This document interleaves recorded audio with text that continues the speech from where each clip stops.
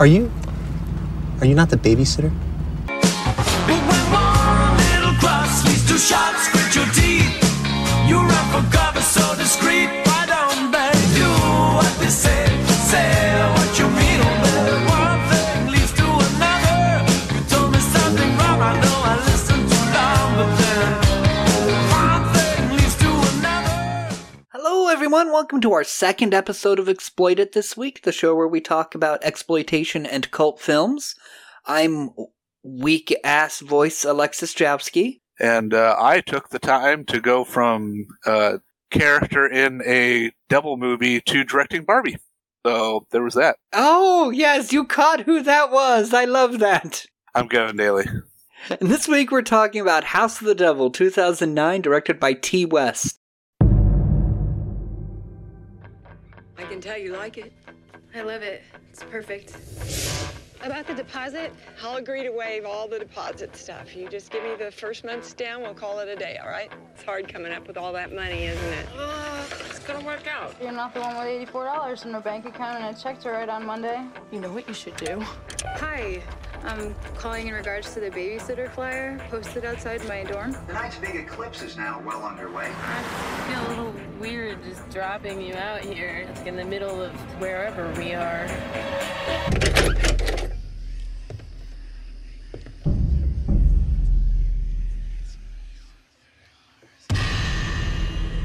You have to forgive me, Samantha, because I've not been completely honest. We're from the desert, you know. You see, we actually don't have a child. They lied to you. I They're know. liars. Okay, I know you're right. But it's $400. This equals first month's rent and then some, and all I have to do is sit inside and watch TV. This is huge. This one night changes everything for me.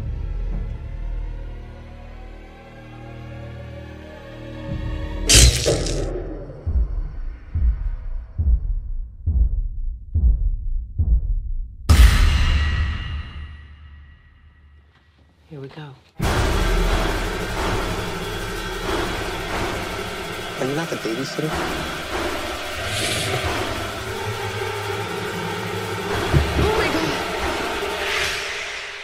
Talk to me, Lord. Talk to me.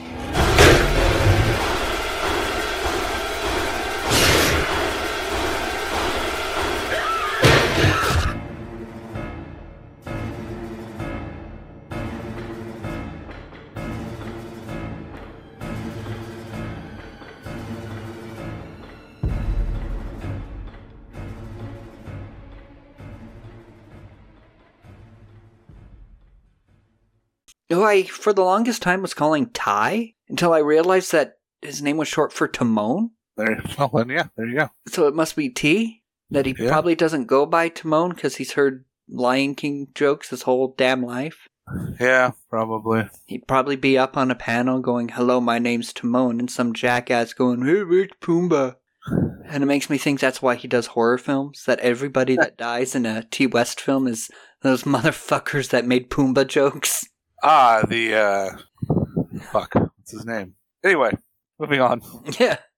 Well, like in Cabin Fever 2, there's a big girl that dies. Well, she's humiliated for being fat before all of her skin falls off. Oh, lovely. And I'm like, he did that because she's Pumbaa. Yeah. But anyway, I love the films of T. West. This movie was the same year he did Cabin Fever 2. But all of his films are just completely different. A lot of it kind of like homages different themes. Like this one is specifically like a 70s devil movie. It has got some of the most beautiful cinematography I have seen in a movie in a long time. Yeah, and then he did The Innkeepers after this, which is a standard ghost story. Oh, I'd probably like that. I like ghost stories. Yeah. He did The Sacrament, which is a found footage film, but it's also about Guyana. Huh. And then he did a Western in the Valley of Violence. Last year he did X, which is like a 70s slasher, and Pearl, which is like a horror film that's also an homage to like Douglas Sirk melodramas. It's got quite a range. Yeah. Although he did do the worst contribution to the ABCs of Death. M is for Miscarriage, which is just the worst of the whole bunch on that first set. But anyway, so House of the Devil is starring Jocelyn Donahue, has Samantha Sam Hughes, We saw her before. Do you remember where? She was very familiar looking, but no, I do not recall. Episode 64, Summer Camp. She was one of the girls in Summer Camp. I think the kind of stuck-up rich one. Oh, okay. She's also in Insidious Chapter 2, and we'll see her again because she's in Furious 7. Ah, yes. We'll get there. And then when I was looking at her on IMDb, it listed specifically that she was in a 2019 ad for Taco Bell nacho fries. That's very specific. Yeah, and I was like, why is IMDb mentioning a Taco Bell nacho fry ad? Well, apparently Taco Bell nacho fries went all out with their advertising and made like little-ass short films. That is a decision that they made. Because I went and watched the commercial and it's like, oh, the fries have been taken to another dimension. We have to train this spaceship pilot to go to this other universe to find the nacho fries. What? Why? I don't know. The movie also gives us Tom Noonan as Mr. Ullman. He played Francis Dollarhide in the classic Manhunter. He was the killer in Michael Mann's Manhunter. The original version of that movie. The original version. When they... Well, Red Dragon, the prequel to Silence of the Lambs. In Red Dragon, that role is played by Ralph Fiennes. Yep. He also played Frankenstein's monster in Monster Squad.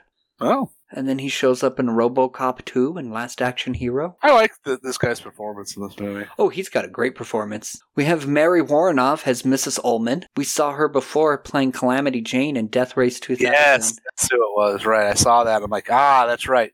She even looks kind of the same. Yeah, we'll definitely see more. She does nothing but, like, cult films. We get Greta Gerwig as Megan, who, she's a great actress, plenty of roles, but it's her work as a writer and director that's fascinating. She's my favorite character in this movie, too, which, of course, I knew right away. Too. I knew right away she wasn't making it through, because every time my favorite character always dies in these fucking movies. Yeah, she wrote and directed the films Lady Bird, Frances Ha, and, as you mentioned before, Barbie. Yeah, she, pretty big deal. Yeah, we have A.J. Bowen as Victor Ullman. He was in this movie, The Signal, which I had on DVD when it came out in 2007, and I showed it to everybody I knew. But then I haven't seen it since. We have Dee Wallace as the landlady. Yeah, a very exciting, lengthy role. Yes, for the mom from E.T., who's also been in The Howling, Critters, Cujo, The Frighteners. She gets this little role here as landlady. Incidentally, we also have Lena Dunham as the voice of a 911 operator. Yeah, I'm not super familiar with, what was the show she did? Girls. Girls. I mean, I know what she looks like, but I wouldn't have been able to recognize her voice like on the phone. Like, that wouldn't have clicked with me. Then we also get T. West for a moment as a teacher. So this movie, it's inspired by the satanic panic that was happening in the early 80s, which you know all about that, right? Yeah. Yeah, but for our listeners, it really started in 1988 when a book came out called Michelle Remembers, which was like supposedly nonfiction, even though it's been thoroughly debunked, but it was like recovered memory therapy, and she remembered all of this satanic ritual abuse as a child, and so everybody in the world freaked the fuck out. This is essentially the book version of Blair Witch Project. Yeah. So it was believed that, like, the wealthy and elite were kidnapping children for human sacrifice and satanic sex rituals. People were, like, calling in false reports on daycares. During this era, the National Center on Child Abuse and Neglect reported that there were 12,000 unsubstantiated cases of satanic ritual abuse with no evidence to support any of them. God, that's such a waste of my fucking tax. Obviously, I wasn't paying tax at the time, but whoever was paying taxes had to pay for the time these caseworkers had to deal with this random fucking satanic shit. Yeah, and then it eventually, resurged as Pizzagate and QAnon. All that has tinges of the satanic panic in it still. Yeah, because we don't actually bother to remember what happened before. We just keep repeating the same fucking idiocy over and over and over again. So, before we get into the movie, let me repeat our usual idiocy that you can... Right. You can check out more of our episodes at our website, exploititpodcast.com. Follow us on Instagram at exploititpodcast, or the rabbit hole of repeating idiocy, Twitter. And whatever the fuck that Facebook is trying to foist on Instagram now that's basically just as bad. Oh, Threads? But we're on Twitter at Podcast Exploit. Yeah, Threads is basically just the same assholes from Twitter coming over and ruining another platform. Yeah, I haven't looked much into it. It just shows up randomly when I'm browsing Instagram. So that's a thing. Thanks, Facebook. But then we also have our Discord, the nice safe space of Discord. Yeah, I mean, we can curate who the fuck stays there, so. Yeah. We have our Exploited Discord where we do watch parties every Thursday. Next Thursday we're watching a movie. You don't say. Yeah. The 1981 film Possession. But you and I will talk about that movie later. And you can also contact us at exploitedpodcast@gmail.com. So the movie begins with some on-screen text that gives us info about, like, the Satanic Panic. Yeah. I don't know how some bullshit about the Satanic Panic. Yeah, I don't know how accurate their statistics are, because they're like, during the 80s, 70% of Americans believed in the existence of abusive satanic cults, and another 30% rationalized the lack of evidence due to government cover-ups. So you're saying 100% of people believed there were satanic cults, 30% of which just believed that the government was covering it up. Yeah.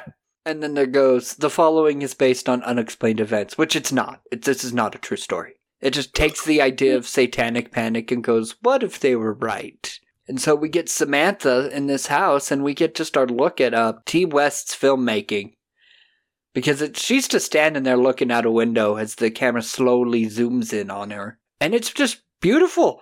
There are so many good shots in this movie, especially once you get into the house. The movie, by the way, it uses zooms instead of dollies, because that's what they did in the 70s. Because this takes, like, all of the 1970s visual style to the fact that the movie is actually shot on 16mm. And so apparently Sam is thinking of renting this house, and we get this sweet landlady who's like, yes, you can have it. I was talking to another girl, but she was kind of cunty. I trust you. Yeah, that was the gist of it, yeah. She's like, about the deposit. Oh, I'll just waive the deposit. Give me a check for the first month's rent on Monday. Just the nicest lady in the world. And so Sam's walking away happy, and then she's frozen as the credits start. Yeah, we're up in East Coast again. Yes, we're somewhere. Well, this was shot in Connecticut. Okay, there you go. I think it's supposed to take place in upstate New York, though. Right. Like around Buffalo or thereabouts. Yeah, that's the implication. She mentions that she's from the state, but a different part of the state, downstate. Yeah. And so we get, the credits are very, very stylized. You get that yellow text, and it freezes every time. Yep. But it's a trademark of T. West to do these very genre-specific types.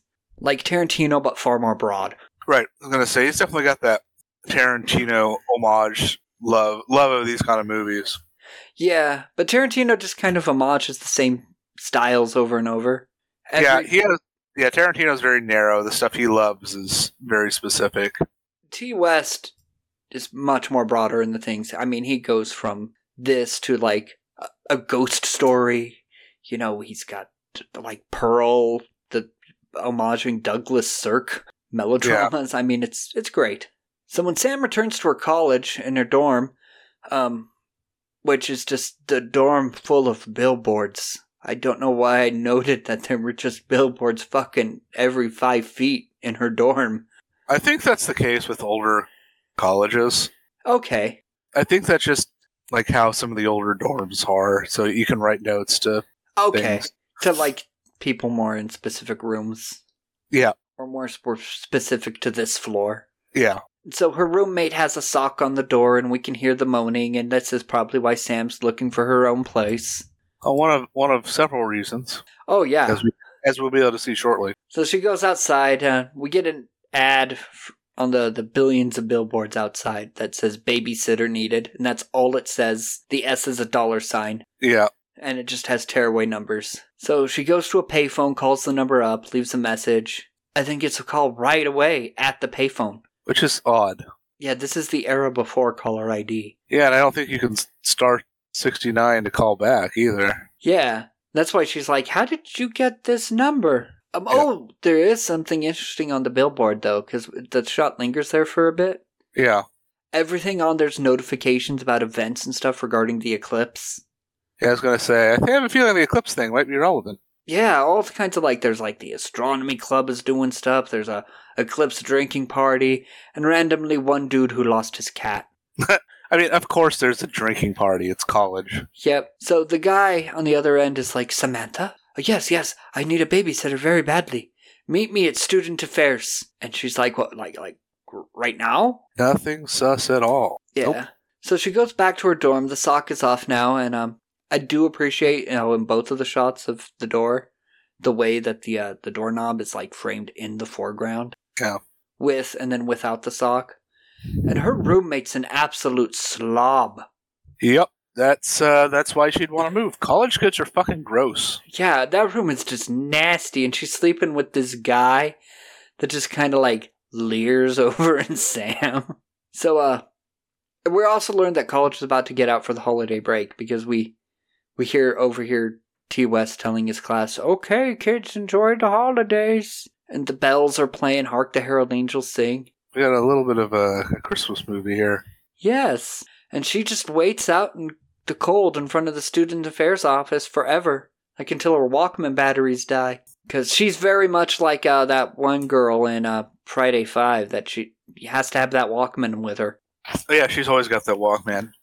So I love that it's got this nice cinematography, this foreboding vibe to it. And there's really two ways to places you can film in the U.S. anyway. You can film in the Pacific Northwest, where it's always dreary year-round. Yeah. Or you can go into the East Coast during the winter, which is cold and bleak. Yeah, and this is cold and bleak. Yep. And you have the historic buildings to give some timelessness to it all. Yeah, well, and of course, nothing like a creepy Victorian mansion to set your movie. So she goes to, she gives up on weight and goes out to have pizza with her friend Megan, and we meet just the best character in the movie. I love Megan. She's like the best friend ever. Yeah, and this pizza shop, this is so 80s. This set is great. Yeah, I'm always amazed when they do like period pieces like this, and like that looks like a 80s pizza parlor. Those Coke glasses they have. I know, I the love cups. them. I know, I love them so much. They had to buy them on eBay to make this movie. Oh, wow. Yeah. So Sam's trying to explain the apartment, and Megan's like, "Oh man, I wish you had pictures." But unfortunately, camera phones are still years away. Decades away.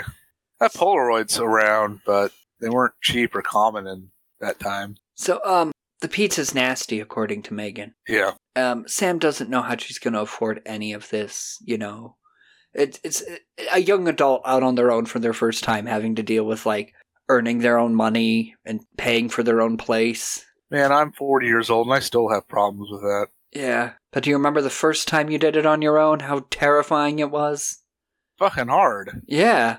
And Megan's like, "Don't you worry, if you need anything, my dad will help you out. I'll get my dad to give you." And she's like, No. And we learned that she has $84 in her bank account. She has to write a check on Monday for $300. And, I think Megan is suggesting, because that asshole that stood you up for the babysitting job, we should go tear down all of his posters. Right. I would do that for you because you're my best friend. Yep. And then I love the line here. She's like, "Did you go to the job board? That ham-faced girl says there's good stuff there." So Sam goes back to her dorm. Her messy fucking roommate is also a snorer. And it's like the evening.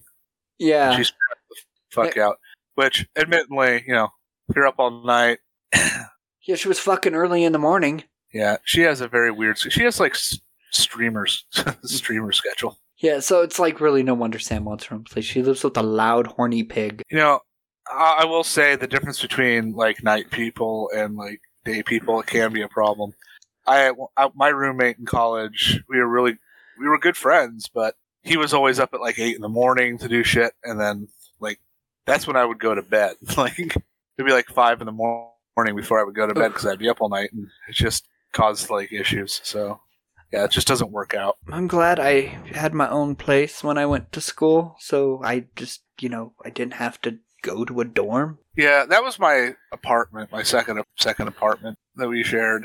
And then I got my own for my senior year, which was fine, but not great. So, Sam has to run to the bathroom in the dorm and just have a good cry. And then when she gets back, the gross roommate's like, "Some guy called for you, the number's on your desk." And so she calls back and gets creepy voice guy, who's like, I really need a babysitter. Go ahead. At least the roommate was a nice enough roommate to bother to take the number down.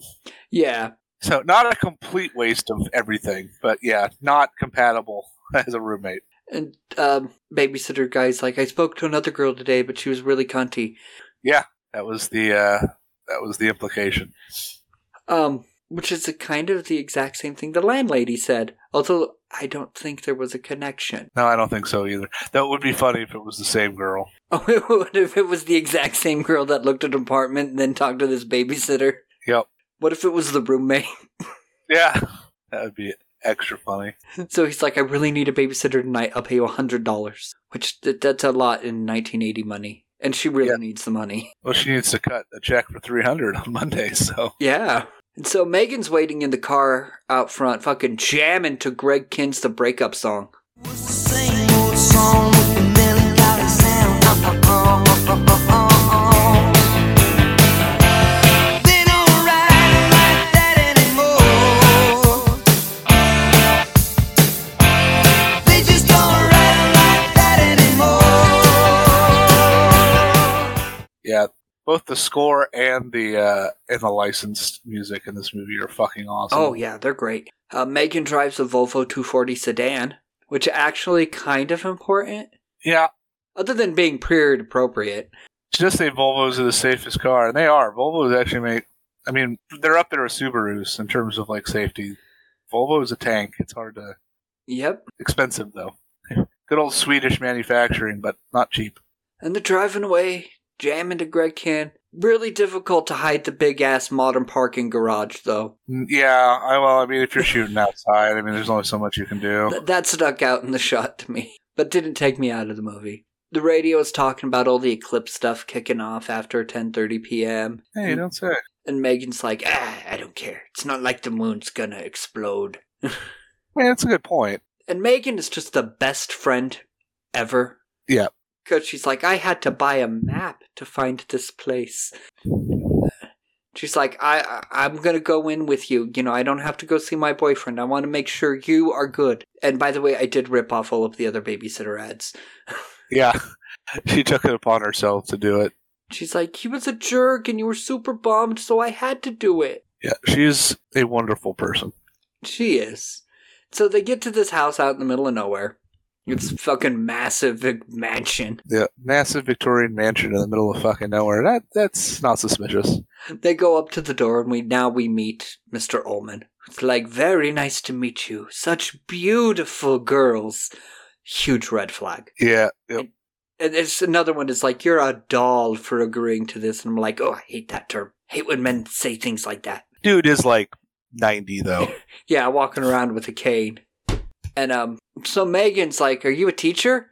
No, not exactly. Oh, the eclipse is tonight. Oh, are you an astronomer? No, not exactly. Yeah, I even knowing what he does at the end, I still don't know what he actually does. He hails Satan is what he does. I can't imagine that pays well. No, but it's not like they're paying for the fucking house, as we find out later. That's true. But anyway, Megan's like, Sam, can we talk in the other room? And is like, no, girl, don't do this. I get bad vibes. Yeah, Spidey sense is tingling. And then Ullman's like, oh, I'm sorry, I'm rude. My wife is very on edge about tonight. And Sam's like, oh, you're not being rude. He's like, actually, I am. Let me tell you the truth. And they, while he's doing that, Megan tries this, like, absolutely disgusting hard candy they have on the coffee table. Yeah. And she's like, like, not a fan of Werther's original, apparently. No. But the truth that Ullman is like, we don't have a child. The babysitting is actually caring for my wife's elderly mother. We've been trying to get to weeks for somebody, but nobody, like, responds to elder care. So I made up the babysitter bullshit. And he has this line of, it's probably all the horror stories you read in the paper, see on the news that have scared away girls of your age. Yeah. And it was like, dude, why are you looking for girls of a certain age? You need anybody for this job. But then you drop this certain age shit. That's huge red flag. Yeah, that's a little sus. Obviously, his orders he is carrying out require somebody of specific age. Yeah. And so he's assuring her that it's totally easy. You won't even see this old woman. She's independent, on her own. You're basically just going to sit down here and do nothing. And he's like, but we really, really need this. So he offers her $300. Yeah. That's her rent. Yep, made her an offer she couldn't refuse. And then she ups it to $400 and he pays that.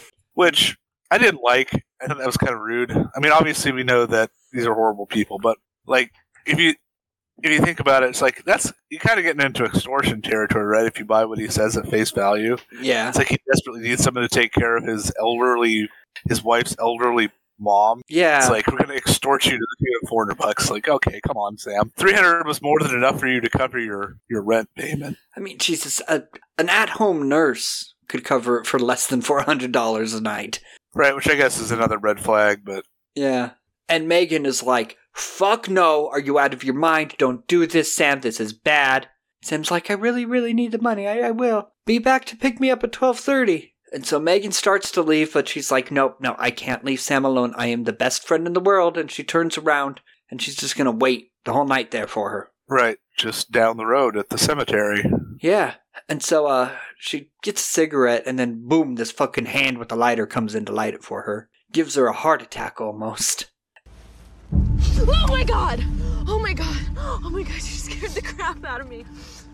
Take it easy. I'm sorry. I didn't mean to scare you. I just thought you could use a light is all. So sue me for being helpful.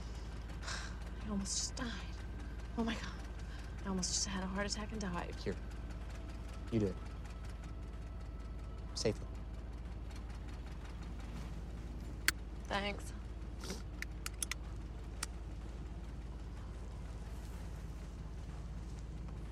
All better? Aces.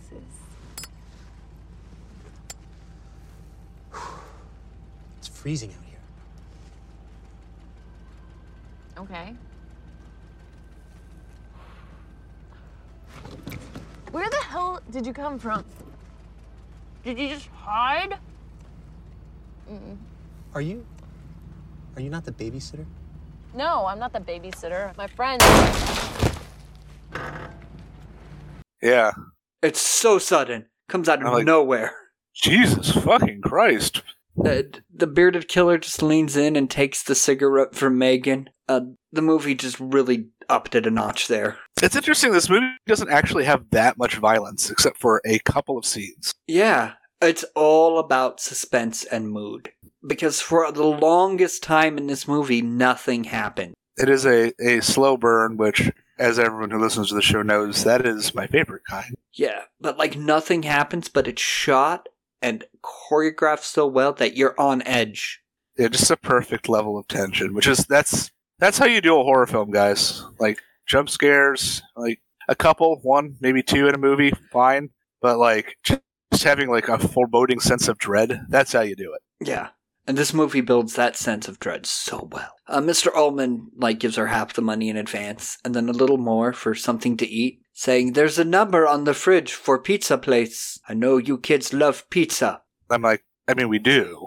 Yeah. And I'm also, don't call that number. That seems sus AF. It is a little in hindsight. Yeah, Sam knows how to use a phone book. It's 1980-something. And then Mr. Ullman's like, I'm going to go upstairs to get the missus. I'll be back in 2 shakes of a lamb's tail. And we hear him talking to somebody up there, I've done everything you asked. No, this one's perfect.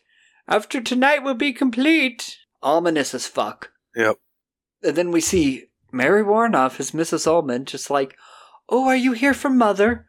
Oh, you're a godsend. Sorry, I was in the basement getting my furs. Yes, furs. Yeah, and she's all over Sam, rubbing her hair, going, I bet the boys like you.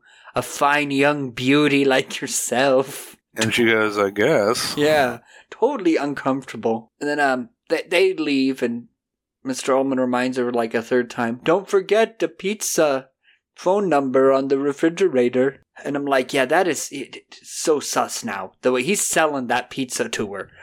I mean, there's got to be a Pizza Hut nearby somewhere. So Sam uses the rotary phone in the kitchen to call Megan. It's the answering machine. Right. She's got one of those dumb, hello? Oh, I'm actually not here. Leave a message. She does seem like the kind of dork that would have that Yeah. message. Oh, but answering machines were like, the new rage then. Yeah, everyone had to have a cool answering thing. Yeah, if you had your own phone, you had to have something cool. So then we get so many ominous shots that create nothing but mood. The outdoor shots of the house. There's a close-up of a sink dripping. That means nothing, but it just means everything. It could mean something. Yeah. So she finally calls the pizza place, who's like, pizza, what you eating? And the guy's like, what do you want? You want extra anchovies? Which, according to IMDb, is a subtle reference to the 1989 film Loverboy, where extra anchovies meant delivering more than pizza. Yeah. So she wants a small pepperoni pizza, and he's like, we only have medium and large. And then I'm like, no. Then you have small and large, because medium implies that it's somewhere between the two sizes. I went on a whole rant in my notes about, like, if you have two sizes, there's no medium. Unless you're just... This is like, you work on your stand-up act? Like, were you just out of small pizzas? Maybe. She gets a medium pepperoni pizza, it's $8. He's like, see ya in 30, babe. Think about $8. That $8 in like 80s dollars is like $25 fucking dollars. And we thought prices for pizza were bad today. They're not. I get pizza every Sunday, and I get 2 medium pizzas, and it comes to about $30. That's what I'm saying. Like, you get twice as much pizza today, even with our inflation, apparently. Yeah. That, or when they were doing the movie, they didn't think about converting prices to actual prices from that era. I also order my pizza from a restaurant that I know, and I get lots of toppings. Not like some phone number an old dude put on his fridge. Oh, I thought that was how everybody did their pizza. Maybe I should stop doing that. No, shit, I use an app. Oh, so don't call a random number the old guy gave you. Okay, I've learned a lot today. So everything in this house is ominous as she's looking around, and she's just poking around the house. Creaky-ass doors and footsteps. It feels like a horror movie, even though there's no horror happening. Yeah, and these great shots, just beautifully framed. And all the shots just linger, too. Like when she goes and sees this billiard table, we just stare at the billiard table for a little few seconds more than we need to. Oh yeah, apparently she's really good at pool. Yeah, and then she goes and plays Heart and Soul on an organ. Yeah, I think it's a harpsichord. Oh, okay. If I recall looking at it, thinking like, I think it's a harpsichord, and listening to it. Yeah, so she hears distant footsteps and heads upstairs. Yeah, it's a harpsichord. Okay. I just looked up pictures of harpsichords. That's what it is. We had an organ that Martha inherited at some point. Never worked. It was a piece of garbage. I don't know why we held on to this thing. I think she was trying to sell it. It looked kind of like that. Yeah. Harpsichords are cool. I mean, they're like pianos, but the way they interact with the strings is a little different. And, I have more notes just going off about the cinematography, that there's no wasted shots in this movie. Yeah. So she goes up in the office, looks out the window. That fucking amazing shots of her looking outside are great. Either when it's like her looking out through the curtains in the office, or when she's in that like big long hallway. You know the shot I'm talking about? Yeah. Oh yeah. So she walks into a different room, and it's like a kid's room. There's a fishbowl, there's a suitcase, there's like kids' clothes around, there's a cowboy mural, sports trophies. Yeah. A lot of attention to detail. The room really has a lived-in look to it, though. Right. And didn't he say there was no kid? Yeah, he said they have no kids, but there's this kid's room, and I don't know why she doesn't question it. And actually, I had forgotten the twist that comes, and I was like, what the fuck is this fucking room? Yeah. I hadn't seen the movie before, so it was all like, Yeah, this is weird. And so she decides to just pull out her schoolwork to study, but she's not that motivated. So she eats a candy bar. And it still feels so fucking creepy, and it's her just eating a candy bar. Yeah. And then there's this bit that I don't like, where she turned on the TV to watch the news. Right. And they're like, thank you for turning in to the news. I'm so-and-so, and I'm so-and-so. Our first story for this evening, our top story is the eclipse. And that's the news for tonight. Bye.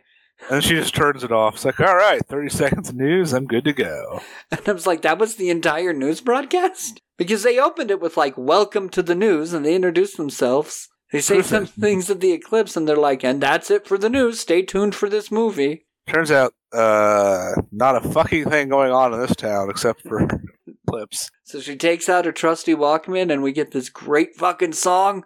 Yeah, it's the fix. One thing leads to another. This song is amazing. I love this song. So when I was watching it on Tubi, she puts the tape in the Walkman and she hits play and we get the tick, tick, tick of the drum. And then fucking boom, I get a commercial for FanDuel. Like fucking cock-blocking FanDuel. Yeah. I love that song. They play it on First Wave all the time. That song is a banger. Oh, yeah. And she's dancing around. Well, she plays pool first. Yeah. And then she's dancing in the hallway all around the house. IMDb points out that the choreography was done by Jocelyn Donahue. Oh, nice. Like, you don't say, because she's just kind of flailing around like a natural, regular girl just jamming to a song on her own. It's not like a dance number. And then as she's doing her fun time, she knocks over a vase. And that's the end of the fun time. Yep. And so she's cleaning up the broken vase. She opens a closet next to it, and it's full of furs. Yeah, so that's a little odd. Yeah, she's like, I thought she said these were in the basement. And she starts going through the stuff in the closet where there's pictures and whatnot of some other family. Like there's a dad and a mom and a child. And they got their Volvo parked in front of the house. Which she remembers Megan pointing out the Volvo and saying, safest car on the road. Yeah. So the family in this picture makes sense, especially with like the kids' room. Yeah. So who the fuck are the Ullmans? Yeah.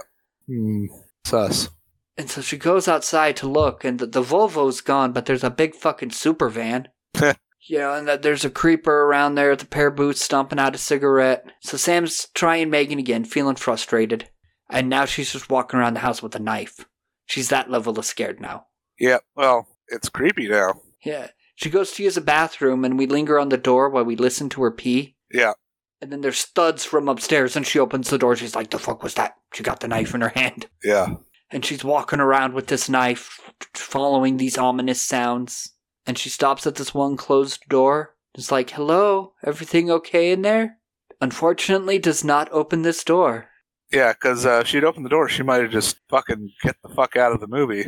Yeah, because, well, the movie shows us what's on the other side of that. A whole fucking dead family. They're all butchered. One of the few scenes in this movie where is not really from Sam's point of view. Yeah. But yeah, and the little kid is in the middle of a pentagram, all cut open and his eyes gouged out. It's satanic as hell in that room. Yep. They sacrificed those people. I was going to say, a ritual has been performed. Yeah. She's distracted by another thud and goes about investigating. But then the doorbell rings and it's a jump scare kind of moment. Yeah. She runs to the door, takes the pizza, throws the money and goes, keep the change, and she sits on the floor holding the pizza. And it's another brief moment that's not Sam's point of view because we get to see that the pizza guy's the bearded fellow that shot Megan. Yeah, one of the 3 scenes in the movie, I would say, where you see something that Sam doesn't see. Yeah, and he's looking in the windows at Megan. Not Megan, at Sam, making sure she's chill, I guess. Making sure she's in the house still. And so we know that this pizza is even more sus now. Yeah, the pizza is now extra sus. And as he's stopping to light a cigarette, like behind him, we see that the moon is 3/4 covered. The eclipse is underway. Yep. So now she decides to call the number that the Ullmans gave her, like, oh, this is the number we will be at. It's a fake-ass number. Yeah. She calls 911 for a second and then hangs up. That's when Lena Dunham calls back. Right. Saying, this number's for emergencies. And this pizza, when she opens the box, that is one nasty fucking looking pizza. It is not a high quality pizza. That looks like pizza that's been sitting out on the counter for a couple days. The cheese is all like dried out and gross. And it's at this point, I think that wherever their school is, this region just has shitty pizza. Yeah, because the pizza that they had at the restaurant there, Megan said was nasty. Yep. So she watches a couple scenes of Night of the Living Dead. I was going to say, that was Night of the Living Dead, right? Like, I was pretty sure. Yep. We will eventually be doing that in the coming year.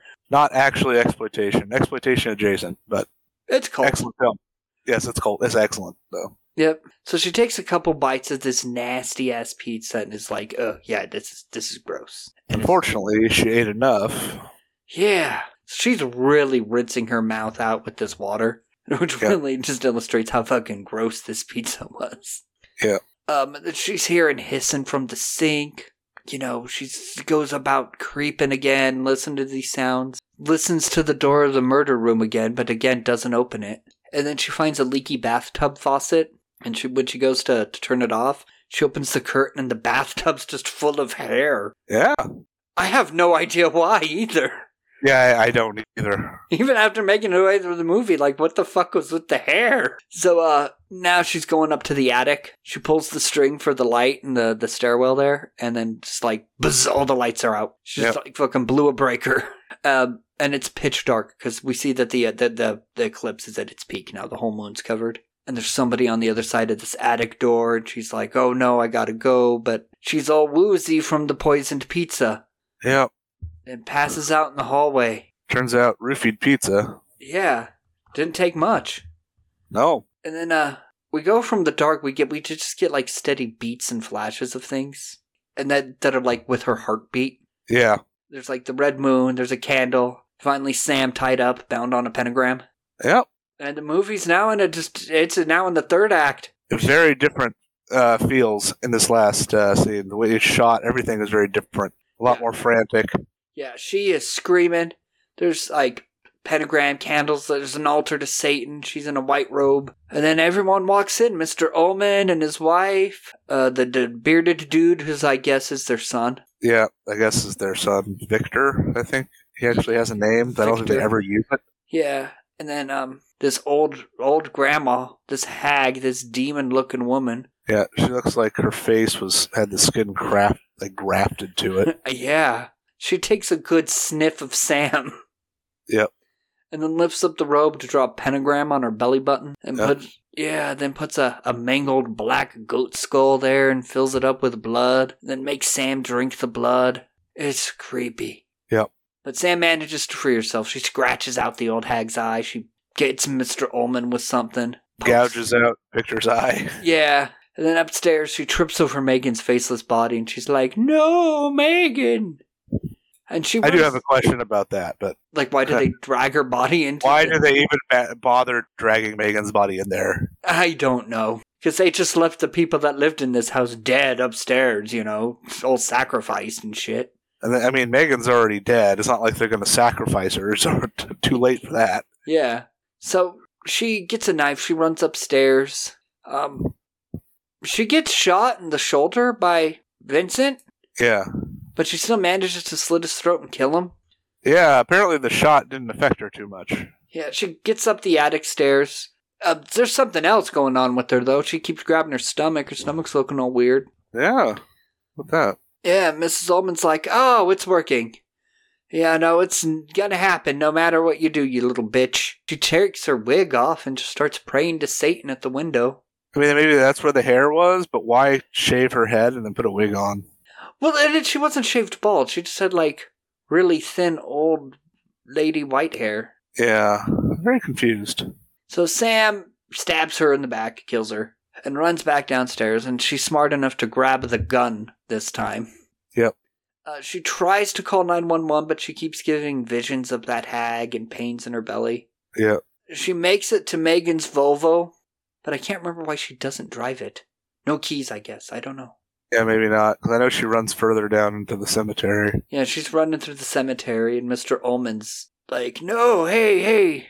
Yeah, she stabbed him with, like, the ritual dagger, which apparently wasn't enough to, like, severely wound him, just enough to, like, slow him down. And he's just like, Megan, let's talk about this. No, Sam, let's talk. Satan likes you. You just got to accept him, okay? And so she's like, I'm just a messenger. Yeah. You can kill me if you want. She's like, just do what he told me. Yeah, and she's like, oh, nope. And she shoots herself in the head. And Mr. Ullman's like, no! Yeah.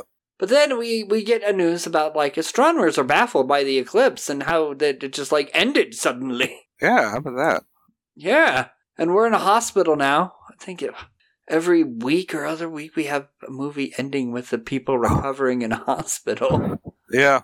But Samantha's alive, and the nurse is like, oh, hey, you're gonna be just fine, and then rubs her belly going, both of you. Yeah, she's pregnant with the Antichrist, apparently. Yeah! This movie's awesome. An immaculate conception of sorts. Well, maybe. I mean, we don't know everything that happened when she was unconscious. That's true. This movie's awesome. Yeah, it's great. It's fantastic. We need to do more T. West movies. Yeah, I'm down. And so next week we're doing Cabin Fever 2 and Innkeepers. And no, we're not. There's just fuck it. We're T. West podcast now. Yeah, December's T. West month now. I have one problem with this movie, and it's the kind of breakneck ending. Yeah. But I was thinking about it. I'm like, we spent most of the movie just from Sam's perspective. There are a few scenes just to hint at more ominous things to come, with Megan getting shot, or the dude delivering the pizza, or the sacrificed family. We're not given her point of view, but everything else is from her point of view. And so if you take that into account, it's like she wakes up fucking and shit has to go. Like, yeah. So I mean, it is a little jarring, a little bit of a visual whiplash, but at least it kind of still makes sense. Well, it's also the setting is restrained at the end. You really can't do much because you have the bulk of the movie. You have this huge, giant house for her to wander around. Yeah. So she can wander around in this house and have all these different things. But she's just tied to the floor in the basement. You really can't do much unless you're going to just go full on torture porn, which would have been a terrible idea. That would have been a terrible idea. You could do some monologuing to always bring. Yeah, that would have felt really trite, though. It would have. Mr. Ullman comes in and is like, the devil, blah, blah, blah. It would have been a little cliche. It also would have padded out the movie's runtime, which was already pretty much correct. So yeah, this movie's at a solid 90 minutes. Yeah, it's just like 95 minutes or something like that. Yeah. So I don't think I needed another 10 minutes of padding. So. Of monologuing about Satan. Movie won all kinds of genre awards. Yeah, it's beautiful. Yeah, a lot of, it's got an 85% on Rotten Tomatoes. Minus points for killing Megan off. Yeah, she was a great gal. Also, Greta Gerwig looks a lot like Brittany Murphy. That was kind of throwing me off the whole time. She's a very blonde, but yeah. Kind of making me a little sad. It's like, oh, rip Brittany Murphy. Brittany Murphy always played the best friend, too. Yep. Yeah, this movie's great. This is the finest coffee. Yeah, this is for me that it has, like, really good coffee that might have, maybe that last sip is just a tad bitter, you're kind of not expecting it, but you're like, it's still, it's like, not nearly, it's not a problem. It's just like, it's a little different than what you're expecting. Maybe slightly more bitter than you were hoping, but it's still really good. I'm going to go pour myself some more. Yeah, like that last sip, like grounds have settled at the bottom. Yeah. That's my coffee most days. Yeah. You always get a little bit of that. It's like, whoa, that was a little stiff at the end there. I'm like, all right, fuck it. I'm going to go pour myself some more. Yeah, yes. The other day when I was making my coffee and the creamer wasn't pouring. Uh-oh. And I squeezed the creamer and this just like vomited this cream that was the consistency of like sour cream. Oh no. Well, I would hope you started over on the coffee and didn't drink that. It splashed into the coffee. I was like, nope. Nope. This cream is gone and I'm just going to make a new cup and put milk in it. I put half and half in I make my coffee with half and half. And I remember one time I opened up my half and half, and it was just like, it wasn't supposed to be expired yet. I think it was like that day or the next day, and I figured I still had it. Usually it lasts a little bit longer than that. And I just, it's just like chunks. I'm like, nope, starting fresh. Let's start again. Pretend that didn't happen. Throw this away. Mine is because I get like a Coffee Mate, but it's the cream one. But it's still not dairy. Yeah, it's the vegetable based, Yeah, and so it wouldn't have expired until like February. That's weird. Yeah, but for some reason it was just thick and nasty. Yeah, that's what my wife uses, the Coffee Mate like cream. Yeah, non-dairy creamer. I like my dairy. Can't help it. Well, I'm lactose intolerant, so. So is she. So that would explain a lot. And then it also lasts forever, which is helpful.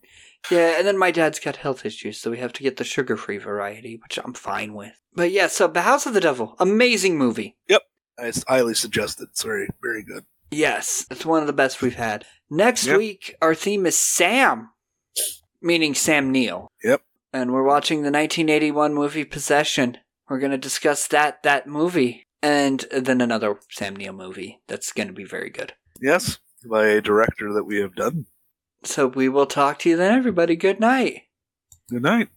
But when more a little cross leads to shots, grit your teeth. You run for cover so discreet. Why don't they do what they say?